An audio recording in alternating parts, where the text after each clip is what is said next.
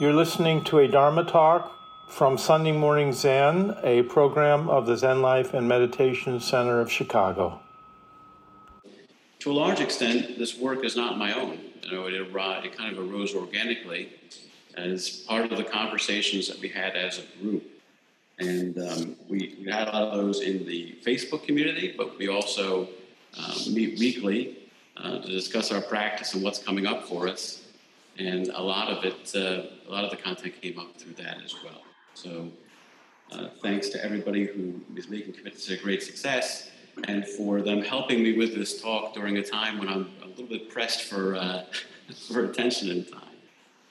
So I want to particularly call out Mark Galula, my partner in crime, who helps moderate the Facebook group and who assists in kind of guiding some of the curriculum we address during Commit to Sit. So it's much appreciated there, as well as Christian Solorzano, who invests a lot of time and effort in in presenting a face to the world in a way that makes us just a little bit more beautiful. So thanks to both of you, as well as the entire Commit to Sit community, for making it possible. So with that being said, I'm going to hope for an indulgence here for a brief intermission. So a lot has happened for me personally, and I know there's been such an outpouring of love and support. I just wanted to take a moment to bring you all up to speed on what happened and what's happening or what's coming up, because I feel like we're family in this, and that a lot of you are interested in knowing more about it. So, as a lot of you know, on the 11th of August, it was just a normal day. Vanessa and I had a pretty packed agenda for that day, and was trying to fit everything in. I was actually out for a bike ride in the morning, working on the Sin Sing Ming commentary or study group that we're doing right now in Commit to Sit. And I got a call from Vanessa, and she said, they're taking me in for tests. And she wasn't due for another couple of months, so it wasn't particularly alarming. But I was still a couple miles from home, and so I finished off to get home and spoke with Roshi, and Roshi and Sensei were able to take care of some things for me that I had going on that afternoon, and I headed over to the doctor. And I headed over there and was kind of greeted by a surprise. They had Vanessa hooked up to quite a few machines at the time, and it was reading back her blood pressure numbers, which were in excess of 190 over 110 at the time. And I remember thinking there had to have been a kink in the line, because those just aren't numbers that you would expect from her. And so after a few minutes, it became pretty clear that she had a condition called preeclampsia and was experiencing severe high blood pressure as a result of her pregnancy. And it's a random occurrence. It shows up at about 1 in 8 to 1 in 10 pregnancies. So initially they were going to do a C-section. Right there on the spot, they were pretty much ready. But one of the doctors there graciously intervened and said, look, I think there's some more things that we can try. And started a more aggressive course of blood pressure medication. So I know Sensei this time reached out to all of you and asked for your prayers and well wishes, and I can tell you they were appreciated and they were felt.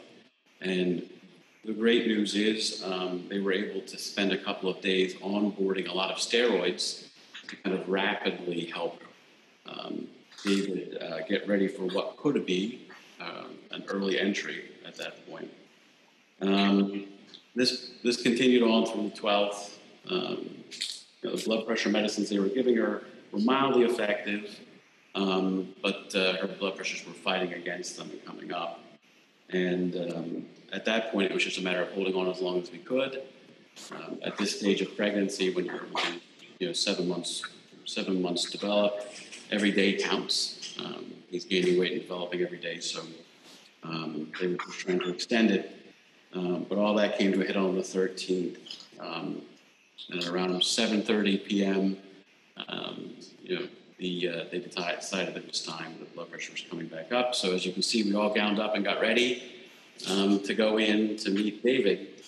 And the anesthesiologist had a hard time with the spinal tap, which is required to prevent her from having pain during the surgery. And so they called in a last-minute decision to basically put her under general anesthetic. So neither Vanessa nor I was present, actually. We thought we were both going to be awake and lucid for we were there for the delivery. And after she came out, it took them quite a bit of time to get her pain under control. But all this is being said to let you know that, as you already know, that David was born at about 7:30 that night. The middle picture there is this little blood pressure cuff.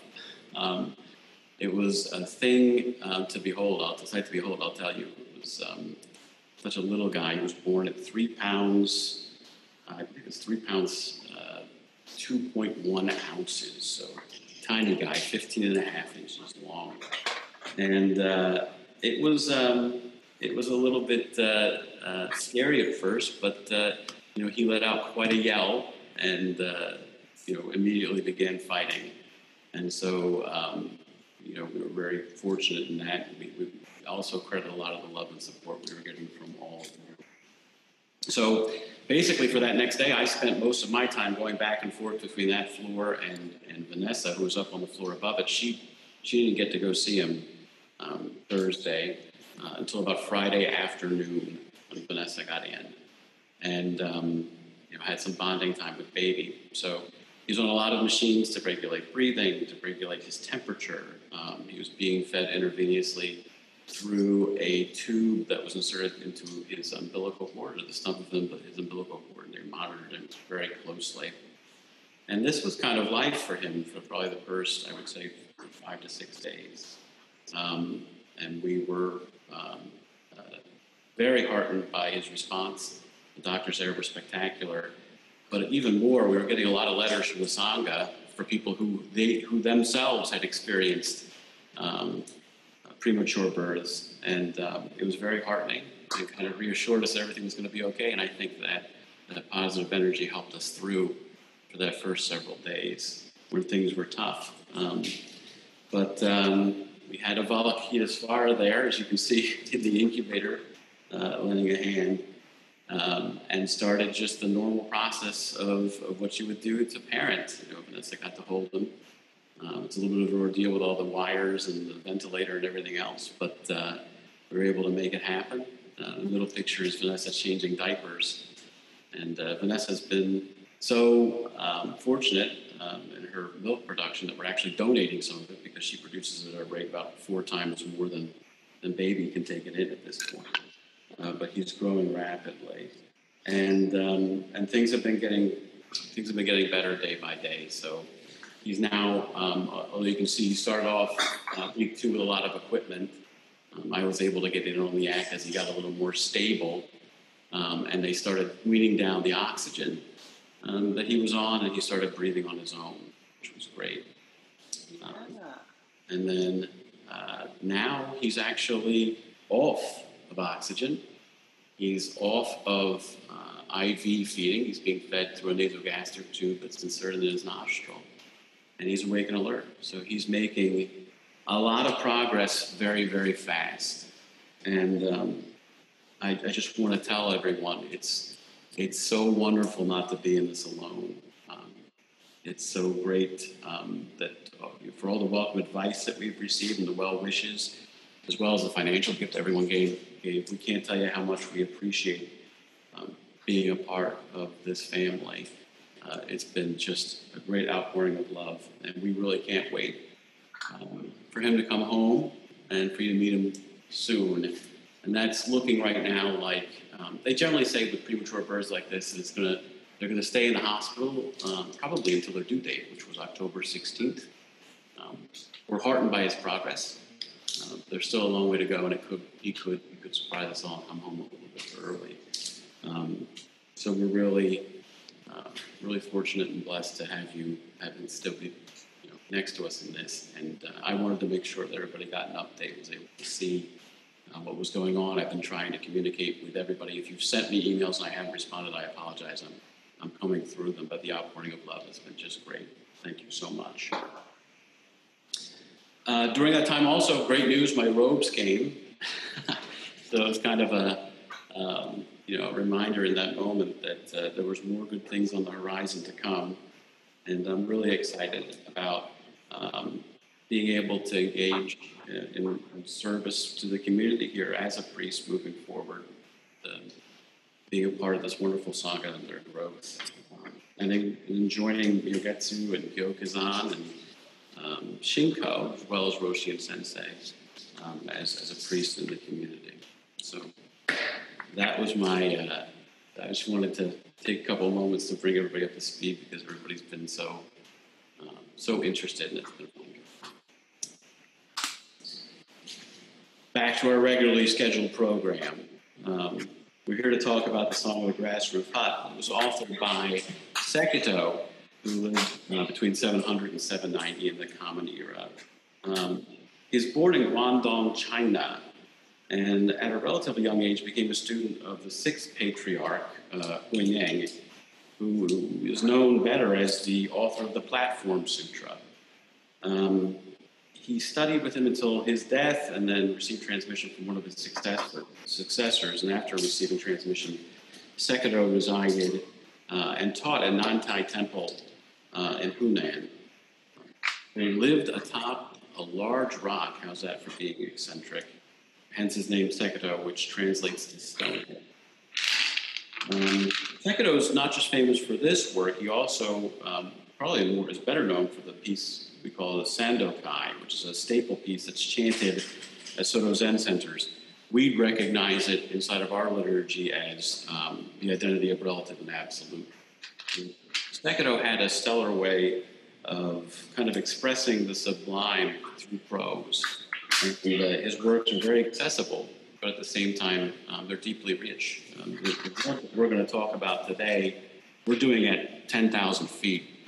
You could very easily do a workshop on this over a course of days and not have plumbed all the depths that Sekito did as he walked through the piece. So just a word about the way that I was working with this. As I said, the group was working with me in Commit to Sit through the discussion group on Facebook, and we were meeting weekly and having some additional discussions about it. And then I would spend time out every day working on it line by line, usually hiking or bicycling. And so as I did it, I took a lot of pictures that became the foundation of some of the Facebook posts. And they're not always directly aligned to the text, but I've included them today just because it kind of shows the state of mind that was present as I was kind of wrestling here with Sekito through this piece. Most of the work is based on found still life, right? So just seeing the beauty in everyday things without anything being added or touched. So let's just start off by reading the piece. It's the Song of the Grass Roof Hermitage, and I'm reading a translation here by Dan Layton and Kazuki Tanahashi. Starts off, I built a grass hut where there's nothing of value. After eating, I relax and enjoy a nap. What is completed, fresh weeds appeared. Now it's been lived in, covered by weeds. The person in the hut lives here calmly, not stuck to inside, outside, or in between. Places worldly people live, he doesn't live. Realms worldly people love, he doesn't love. Though the hut is small, it includes the entire world. In 10 feet square, an old man illumines forms in their nature. A great vehicle bodhisattva trusts without doubt. The middling or lowly can't help wondering, will this hut perish or not? Perishable or not, the original master is present, not dwelling south or north, east or west. Firmly based on steadiness, it can't be surpassed. A shining window below the green pines, jade palaces of vermilion towers can't compare with it. Just sitting with head covered, all things are at rest. Thus this mountain monk doesn't understand it all. Living here, he no longer works to get free. Who would proudly arrange seats, trying to entice guests? Turn around the light to shine within, then just return. The vast, inconceivable source can't be faced or turned away from. Meet the ancestral teachers. Be familiar with their instruction. Find grasses to build a hut, and don't give up. Let hundreds of years go and relax completely. Open your hands and walk, innocent. Thousands of words, myriad interpretations are only to free you from obstructions. If you want to know the undying person in the hut, don't separate from this skin bag here and now. So he starts by talking about building a grass hut where there's nothing of value. And very metaphorical. He opens us by inviting us to where he dwells. The home that's a metaphor for the small self, for the mind. The structure he's advocating here is for the self, and rather than by building an elaborate dwelling and placing his hopes in permanence, he builds it of simple materials that are readily at hand. There's a beauty here in that the home is not for the sake of being ostentatious or being for itself, right, or in and of itself, but rather for dwelling simply and lightly, avoiding pretense. There's no value means that there's really nothing here to cling to. It's nothing special. He can reorder this dwelling with ease any way he needs to, as just any calm or simple storm or strong wind can do too, right? Thus, it's supremely adaptable in the times of change that are sure to come. And they do come for each and every one of us. This story is about really being present with what presents itself rather than asserting our delusions. And Sekato invites us for a walk with him. After eating, I relax and enjoy a nap. There's a story about special spiritual attainment in Zen, where one disciple's bragging about his master to the disciple of another master. And he claims his teacher is capable of all sorts of magical acts, like writing in the air with a brush and having characters appear on a piece of paper hundreds of feet away. And he turns to the other student and says, well, what can your master do? And the other disciple says, well, my master can also do some pretty amazing feats. When he's tired, he sleeps. And when he's hungry, he eats. And it's just such a wonderful reminder that, in building this dwelling or the small self, we're doing it only towards the end of meeting our vow or living our vow. Having it preside in simplicity, we then preside in simplicity with what presents itself outwardly. And as we mentioned, that's nothing special. But this is the key to fulfillment, right? It's a beautiful, natural way of being in some perfect balance. You add nothing, and you want nothing. As is often wont to happen, when it was completed, fresh weeds appeared. And weeding is a great metaphor, and it's used a lot in Zen practice, metaphorically. Because, thoughts a lot of times crop up like weeds. When we teach new students meditation, they're often, one of the first things they say is they tell me how challenging it is not to get distracted by their thoughts. And there's an initial belief that somehow their mind needs to be blank if they're going to get it right. But the truth is that every abode with a garden brings forth weeds.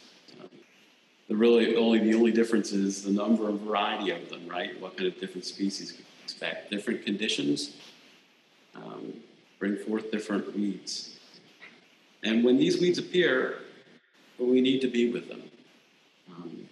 We need to recognize them as the fruit of the conditions that are present. We then decide which ones we want to water and nourish and mindfully cultivate. And sometimes we may want to uproot some. But that's a great exercise in experiencing interdependence. We can see how things in our present moment kind of take root and entwine themselves. But over time, we have a beautiful garden that unfolds of its own volition. There are wonderful surprises. We can also have some pretty painful letdowns. But one thing we could be sure of is there are going to be a lot of weeds in great abundance. So we can just go on gardening. And soon, it's been lived in and covered in weeds. So, the hut had just been completed when the first fresh weeds emerged. Now the hermitage has been covered by weeds, and life has a way of doing this. As we just talked about, weeds spring forth in a fertile ground according to the conditions that are set. And the awakened mind is not devoid of weeds. We simply work with them differently. Our bodhisattva vow is a commitment to dwell with all kinds of weeds, all things that are coming up and present, all kinds of suffering. And we bear witness to this bountiful harvest of weeds every day when we live in the current moment. So the enlightened mind, in a way, is a field full of them, although they're transcended and not labeled. The object is not to ban the weeds. It's to learn how to be with them and to work with them for the good of all suffering sentient beings, to experience them directly with equanimity, and just continue cultivating mindfully. And thus, the person in the hut lives here calmly. He's not stuck to inside or outside or in between. Sekito shifted here from the first person, where he said, I built a grass hut, to the third person, where he's referring to the person in the hut. And this transformation happened in very few lines since we've begun the poem. Dwelling in a simple abode among the many weeds, he's abandoned picking and choosing in favor of quiet abiding and bearing witness.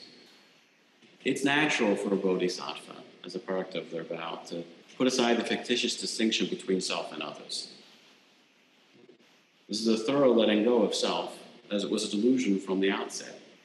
It's really used skillfully to carry our way through lives and leave with the smallest footprint possible while we're manifesting true compassion. As the self drops away, all else drops away as well, exposing emptiness. And in that place, there's no inside or outside or in between to cling to. We have direct experience. We eat when we're hungry. We nap after meals. We clothe the poor. We feed the sick. And here there's nothing to be troubled about. Just live calmly with what comes up.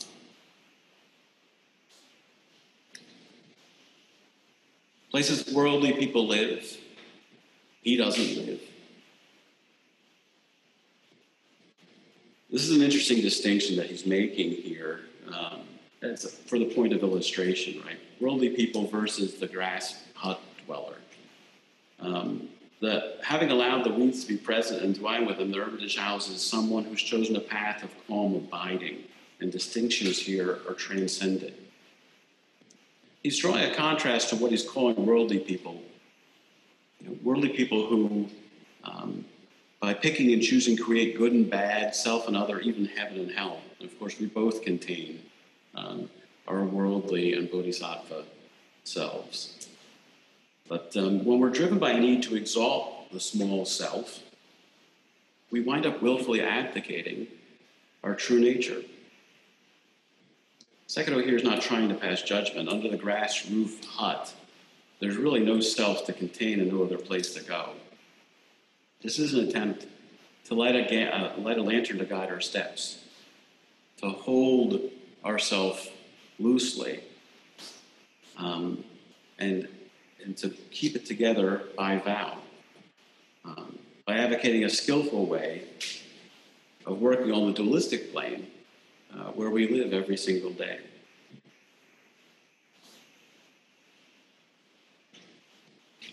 The realms worldly people love, he doesn't love. So just a continuation of the acts of the worldly people, picking and choosing, creating good and bad, and kind of going astray or creating a narrative that requires a whole bunch of support, rather than just being present in the here and now. By using the term love here, Sekito is addressing attachment, right? being stuck in a worldview and ordering facts and observations to support the worldview. It's a truth more often for us. It's true more often than we like to admit, right? This isn't the altruistic, unconditional love of the committed bodhisattva, guided by the needs of the present moment. It's a way of being stuck in the desires of the small self. In the realm of the grassroots hermitage, we're present with what is. When the self drops away, the idea of how things need to be follows, and we can manifest full compassion in the present moment and being here in equanimity. And through this, though the hut is small, it includes the entire world. So we're talking about holding both sides of the coin at once, separateness and interconnectedness. And it's important to always know that both are at play, and it really depends on what way you're looking at the time. From one perspective, Sekido's hermitage dweller has ordered his mind in a very simple way and bears witness to whatever comes up without picking and choosing. His heart doesn't long for the wants of the small self or work furiously to try to keep it up. And he isn't really attached to appearances. On the other hand, there's a recognition that everything is interconnected and utterly devoid of self-existence. And so in this place, a single blade of grass in the roof contains the entire universe. Everything's reflected in everything else. There's no outside, no inside, no in between. It's empty of concept, and as such, it breaks open and is bursting with boundlessness. And Sekido's hermitage dweller moves fluidly between the two, shaking hands with the absolute and relative, and he fully integrates the experience. Coming face to face with the absolute, for a lot of us, comes up somewhat early in our Zen practice. But the long work, the long path for us is integrating that experience into our lives, moving forward.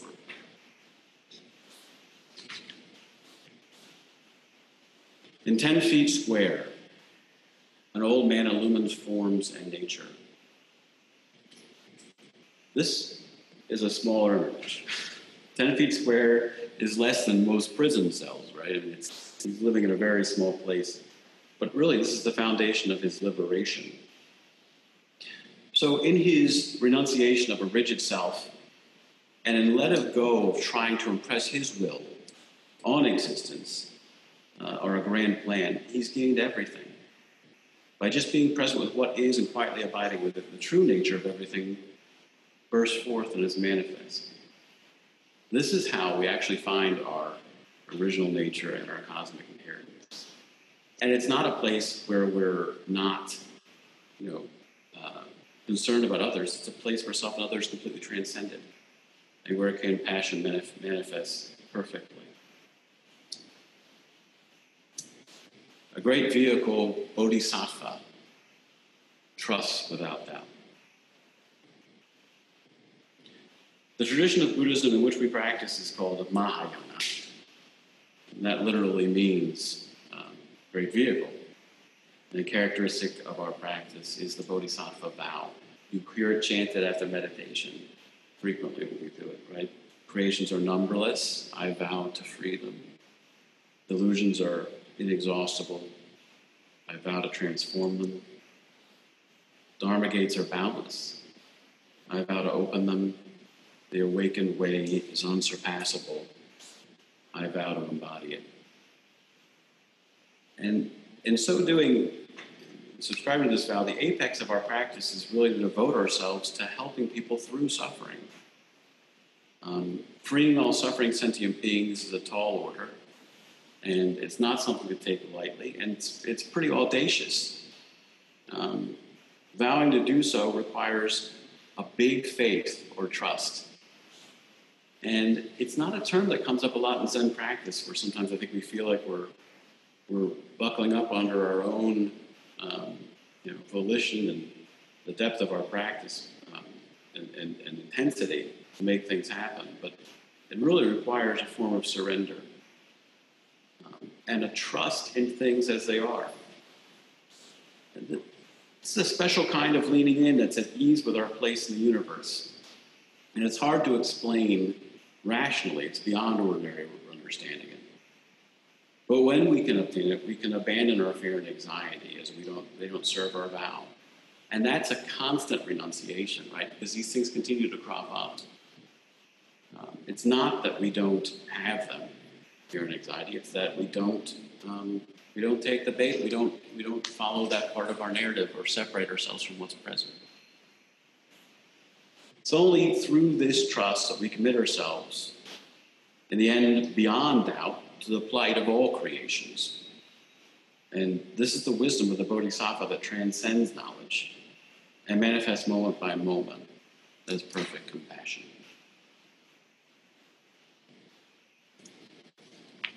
This is contrasted with the middling or lowly, who can't help wondering, will this hut perish or not? So, my best understanding in looking through this is that the term middling or lowly is using this literature and other literature of the period to talk about someone's capacity of intellect. But it also is a form of wisdom, I think, as well. So rather than debate the kindness of how he's expressed it, we'll just read it as, or render it as, those who lack wisdom can't help wondering, or those who don't in the know, which is, by the way, every single one of us, in one sense. And, this hut that Sekado is referring to is of our own construction, and it's no other than the small self that we built. As it's of our own devising, it's quite reasonable to wonder if it's going to perish. And in a way it's likely very affirmative, right? On the plane of the relative, we're born, we age, and we die. And this also extends to our ideas and our concepts and constructs. Even the noblest of them is going to perish after a season. But from another perspective, there is no self. And the self, along with all other concepts, is devoid of individual existence and empty. And in this way, it was never born. And then, if it's never been born, it can never die. So we took a walk through the Heart Sutra back in, I think, May or June, and we saw the path of the Bodhisattva cutting through delusion and leading to prajnaparamita, which is the transcendent wisdom of emptiness that's fully available in this very present moment. And this full integration really represents enlightenment. Perishable or not, the original master is present, not dwelling south or north, east or west. When we talk about emptiness, there's something added. It, meaning emptiness, is really difficult to express because the very attempt to communicate it requires breaking it into concepts, and thus it's no longer it anymore. And that's one of the great ironies of Zen, right?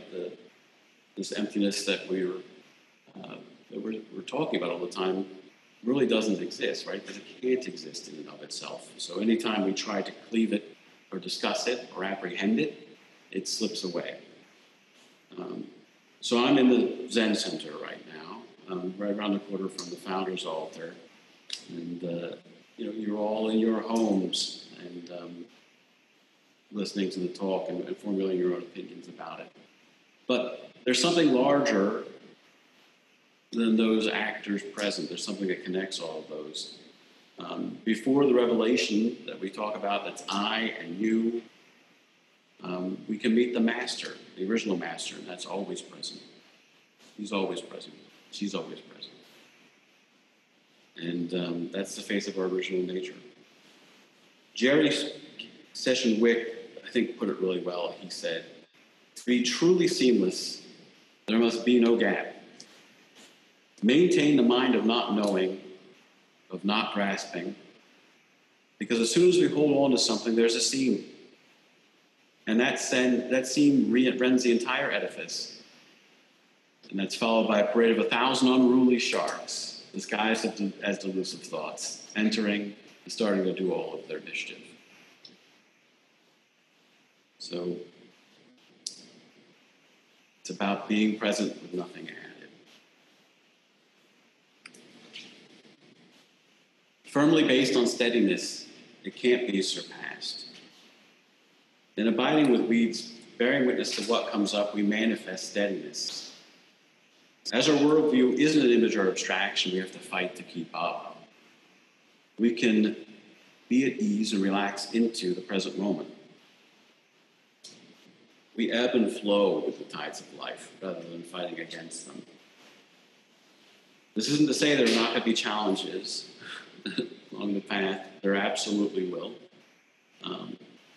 But without the extra complications and encumbrances that come with trying to exalt the small self, we can be here and truly experience life firsthand.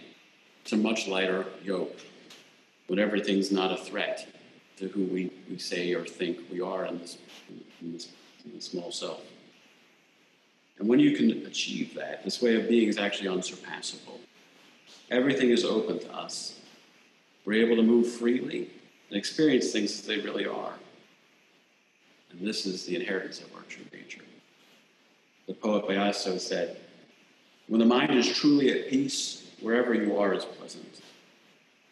Whether you live in a marketplace or in a mountain hermitage." And I think for most of us on this call, we spend a lot of time in the marketplace, so to speak.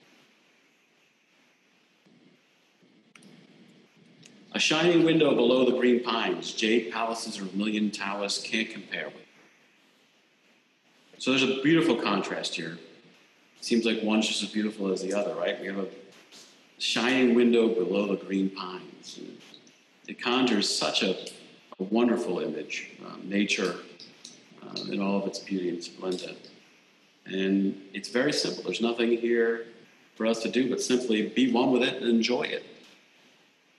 It's natural, it's abiding, it's ever-changing.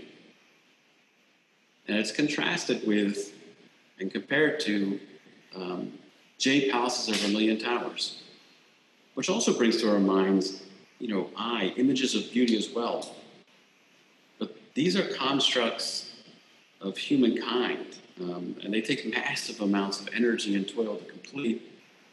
So much effort to build up, only to have the ravages of time actually wind up destroying them, reducing them to dust. They're not abiding. It reminds me of a passage from the Bible, from my Bible college days. "Consider the lilies of the field, how they grow. They neither toil nor spin, and yet I say to you that even Solomon, in all of his glory, was not arrayed like one of these."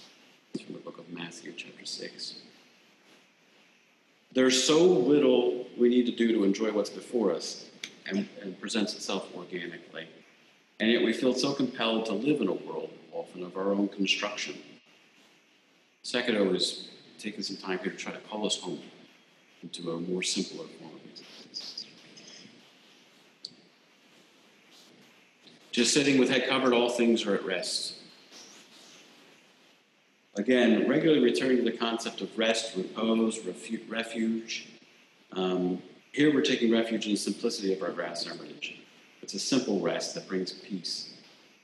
We've touched on themes of emptiness during this journey. It's often tempting to believe that after coming in contact with emptiness, or the absolute, that enlightenment and bliss follow immediately on its heels. And I only wish that were true. We're moved and touched by looking or becoming face-to-face with emptiness or the absolute. But then we have a very long road of integrating that understanding that follows up on it, and recognizing the perfection and fullness of the present infinite moment as manifested in compassion. It begins really with the concept we call me, holding it very loosely and compassionately, and kind of soothing us so that we have the ability to let it go. And by doing so, we can take refuge in a much more simple hut. Our heads covered, our fears quelled, or at least assuaged slightly. And this can give us the strength we need to deepen our practice and continue to open to the interconnectedness that's our true nature. Thus, this mountain monk doesn't understand at all. It's amazing. Zen is a tradition that extols the virtue constantly of direct experience, the finger pointing at the moon. And it's a huge irony that we have such a prolific pantheon of writers. I think we're probably among the best documented sects inside of Buddhism. Sekado here is pointing to the practice of not knowing. Yet letting go of knowing is an extremely difficult thing to do.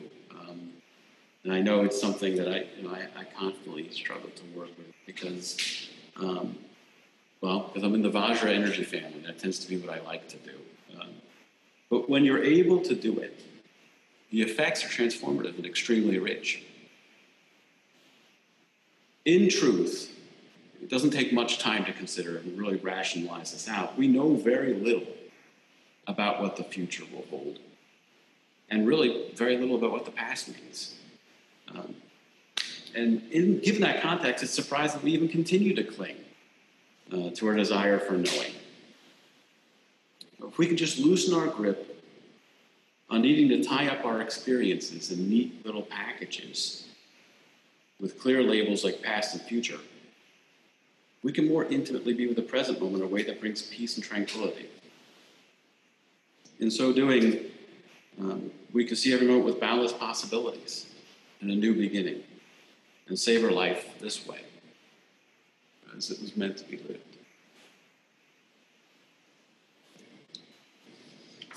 Living here, he no longer works to get free. So where do we live? It seems like an obvious question. We would say, in general reply, we live in Oak Park, or we live in the United States. But is that where we really abide? The residency that Sekado here is advocating for and has been discussing is in this very present moment. The grass hut really isn't like a summer home or a vacation getaway. It's where we permanently abide. This is not a matter of blissing out and spending time on the cushion and allowing all of their cares to drop away. It's about learning to live with them and integrate that experience. When we train new students in meditation, we always give them somewhere to return to. Generally, it's to the breath, right, or the counting of the breath. And where we're really starting to give them an anchor for is to actually return back to this present moment, right here, right now. And this is a choice that all of us make throughout our busy day. We recall ourselves and bring ourselves back to the present moment and shake off, the delusive thoughts and the narrative that tends to creep up when we're divorced from that. If we can get there, there's a lot less striving that's required. We can just be here and ease into it.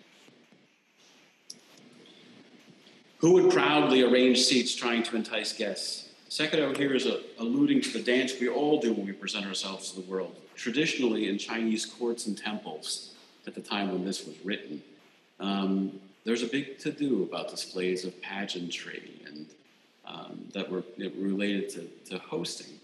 To be a host was a coveted role because it was an opportunity for you to display all of your wealth and all of your status. And I think that still sounds familiar to a lot of us today, right? We all do some of this, or have done some of this, or are doing some of this, right? Creating some show around what we drive, how we dress, the clothes we wear, even the way we talk. And it's designed to exalt this small self that we've created. When it really comes down to it, what's the need for all of this? When we stop the ostentation, differences vanish and wisdom manifests in perfect compassion. There's really nothing to add that's required. Now, this isn't to suggest that you're not going to clean up your house before folks come over, right? We don't discard this notion of self. We mold it and adapt it so that it serves us rather than the other way around. And we understand that it's a construct and a raft rather than the basis of truth. And there's something else baked into this verse as well. In traditional Zen writings, there's a lot of times where host and guest are used as an allegory for the absolute and for the relative. The host stands for the absolute or emptiness, and the guest is more of the dualistic dyads that are born of the grasping mind. Take a piece off and cleave all these differences that stand up against themselves. So in this sense, the question is, why set up seats in the first place? Why cleave apart that interconnectedness? Just let it be and appreciate it directly. Turn around the light to shine within, then just return. But rather than setting out guests, or chairs rather, for guests, Sekido suggests we turn around the light to shine within, and then just return. As we go about our daily business, it's easy to get stuck on the event horizon. Roshi uses the allegory of the rim, the place we see as we focus outward in all directions, right? It's where our emotions live and where the activity happens, where we perceive everything's happening. We get absorbed in those emotions in the daily drama narrative we use to weave together events called living on the rim. And it's a wonderful recipe for chaos and for suffering, living out there. But by turning our focus, our gaze, or the light inward towards the hub, we can see the stage of our mind where all these events are played out separately. Thoughts come and go, but where do they come from? Where do they go to? What's really out there and in here?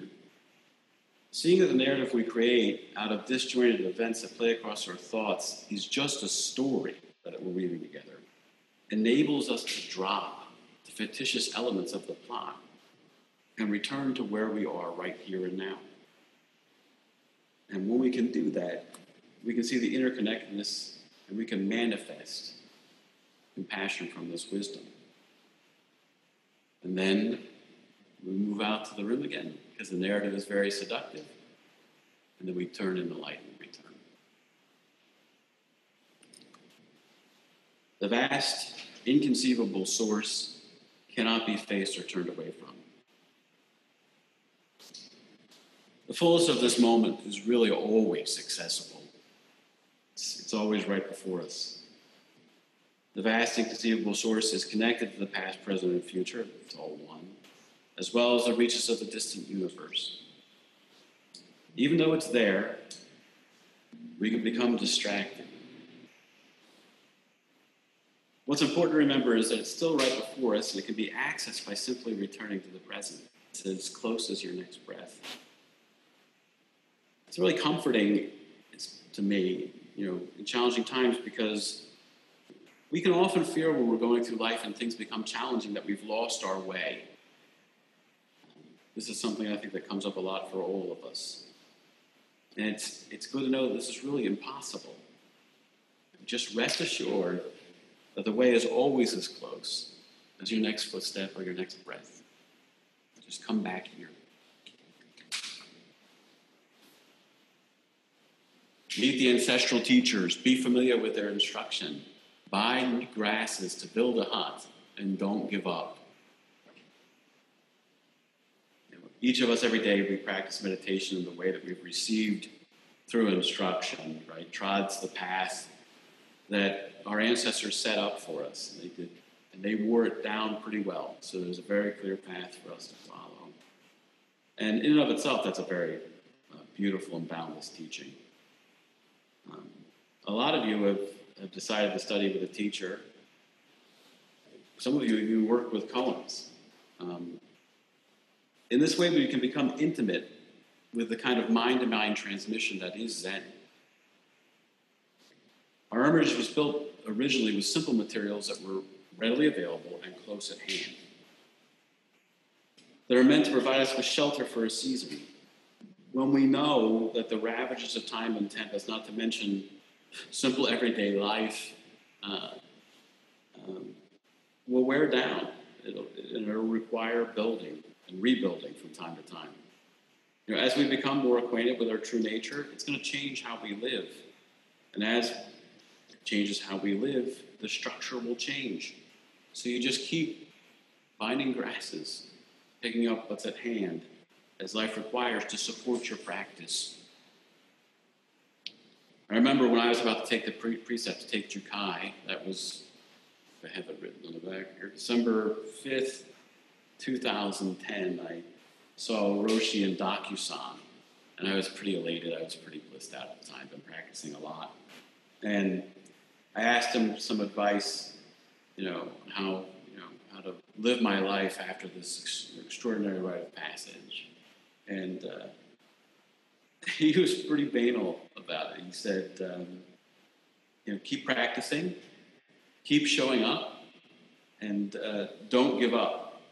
And I remember at the time I felt a little bit let down by it, because again, it seemed so basic and banal. But it turned out to be the best guidance I've ever received along the way. Don't give up. Let hundreds of years go, and relax completely. Each of us has a very complex relationship with time. We're interconnected with every point in space and time. We're like diamonds, all the time reflecting the entire universe. There's a temptation sometimes to carry that like a weight. We worry about the future, we regret the past. We project these worries, and they're reflected right back at us. And sometimes it has a way of echo chambering on us and deepening our despair and creating karmic consequences because of it. But in each moment, why not just put that down, that extra part, that extra narrative down, and actually relax? Be fully present in this moment and manifest the compassion the world very badly needs right now. Beginning with ourselves. We keep beginning with ourselves. Putting this load down is really the only way to open to our true nature. Open your hands and walk, innocent. I love this as a summary on how we're to live, moment by moment. The word here used for walk is reminiscent of how to conduct oneself or to do. We conduct ourselves with open hands, grasping nothing, fully available to apply ourselves to others in need or what presents itself in need in every single moment. We're also very vulnerable in this state. We're not arming or protecting ourselves. We're completely open. We conduct ourselves in innocence without harming ourselves or others. Thus, we don't incur karmic obstructions along our path. We're able to travel in peace. This is how we make ourselves completely available to the service of the Dharma, and how we truly manifest our bodhisattva vow. Thousands of words, myriad interpretations are only to free you from obstructions. So I love to take photographs. I'm not suggesting I'm great at it, but I love it. I started when I was a teenager. I used to have a bulk film loader. I would load up black and white film and walk all over town taking pictures, and I'd spend hours in the darkroom every single day working over all of that material. I've always, my practice, although I didn't see it as a practice back then, was to kind of look at things that are generally overlooked for their own intrinsic beauty and try to capture it photographically in the moment. Occasionally I'll use some tools after the fact to manipulate or bring out what I was seeing, but it's just trying to make these stories come through as they're intended, and again, seeing the beauty of everything reflected in everything else. So art, I believe, to a large extent, is intended to point to something that's always available but seldom seen. And that's a lot of what this poem is, as well as all of Zen literary work. The truths they point to are freely available. The literary artifacts produced are just pointers to them. They're not effective in and of themselves. The beauty is in applying them to the wonderful koan that is each and every one of our lives. When we cut through the obstructions and can see our original nature very clearly, things open up in a way that would have seemed impossible before. And then we can truly begin to appreciate our lives and it brings great joy. If you want to know the undying person in the hut, don't separate from the skin bag here and now. I have to laugh every time because that's not exactly the least coarse epithet for our corporeal self. But this undying person in the hut is right before you. When we narrate this poem, we become one with Sekido's bones and marrow.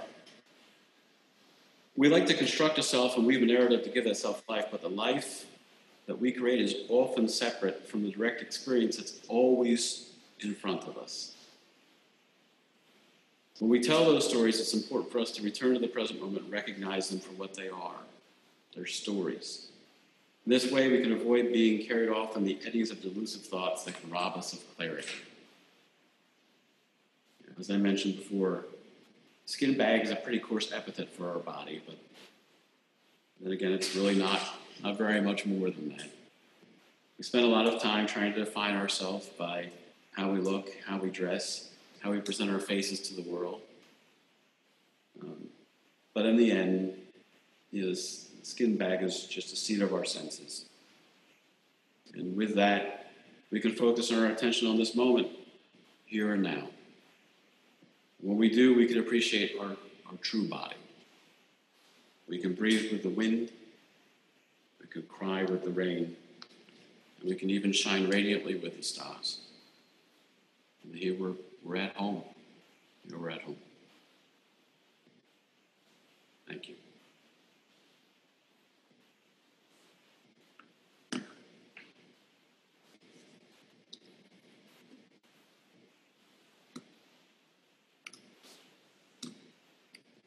So that was, again, I want to stress, the work born of a lot of different folks who are involved in Commit to Sit. We'd love to have you come join the conversation. But I think just a wonderful poem. And as I had mentioned before, it really just scratches the surface. The conversation that we've had the opportunity to talk today. And I think I learn more every time I have the opportunity to read it. And I appreciate you taking the walk too. Thanks very much. If there are any questions, I'd be happy to defer them to Mark, probably.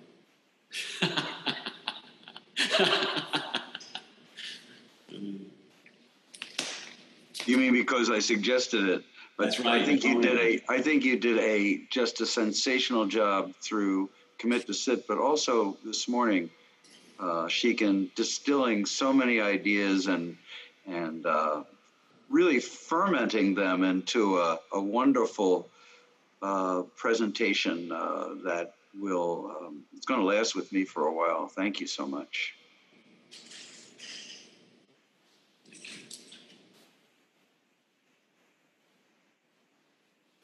Also, thank you, Michael. Really wonderful. I really enjoyed it. Thank you.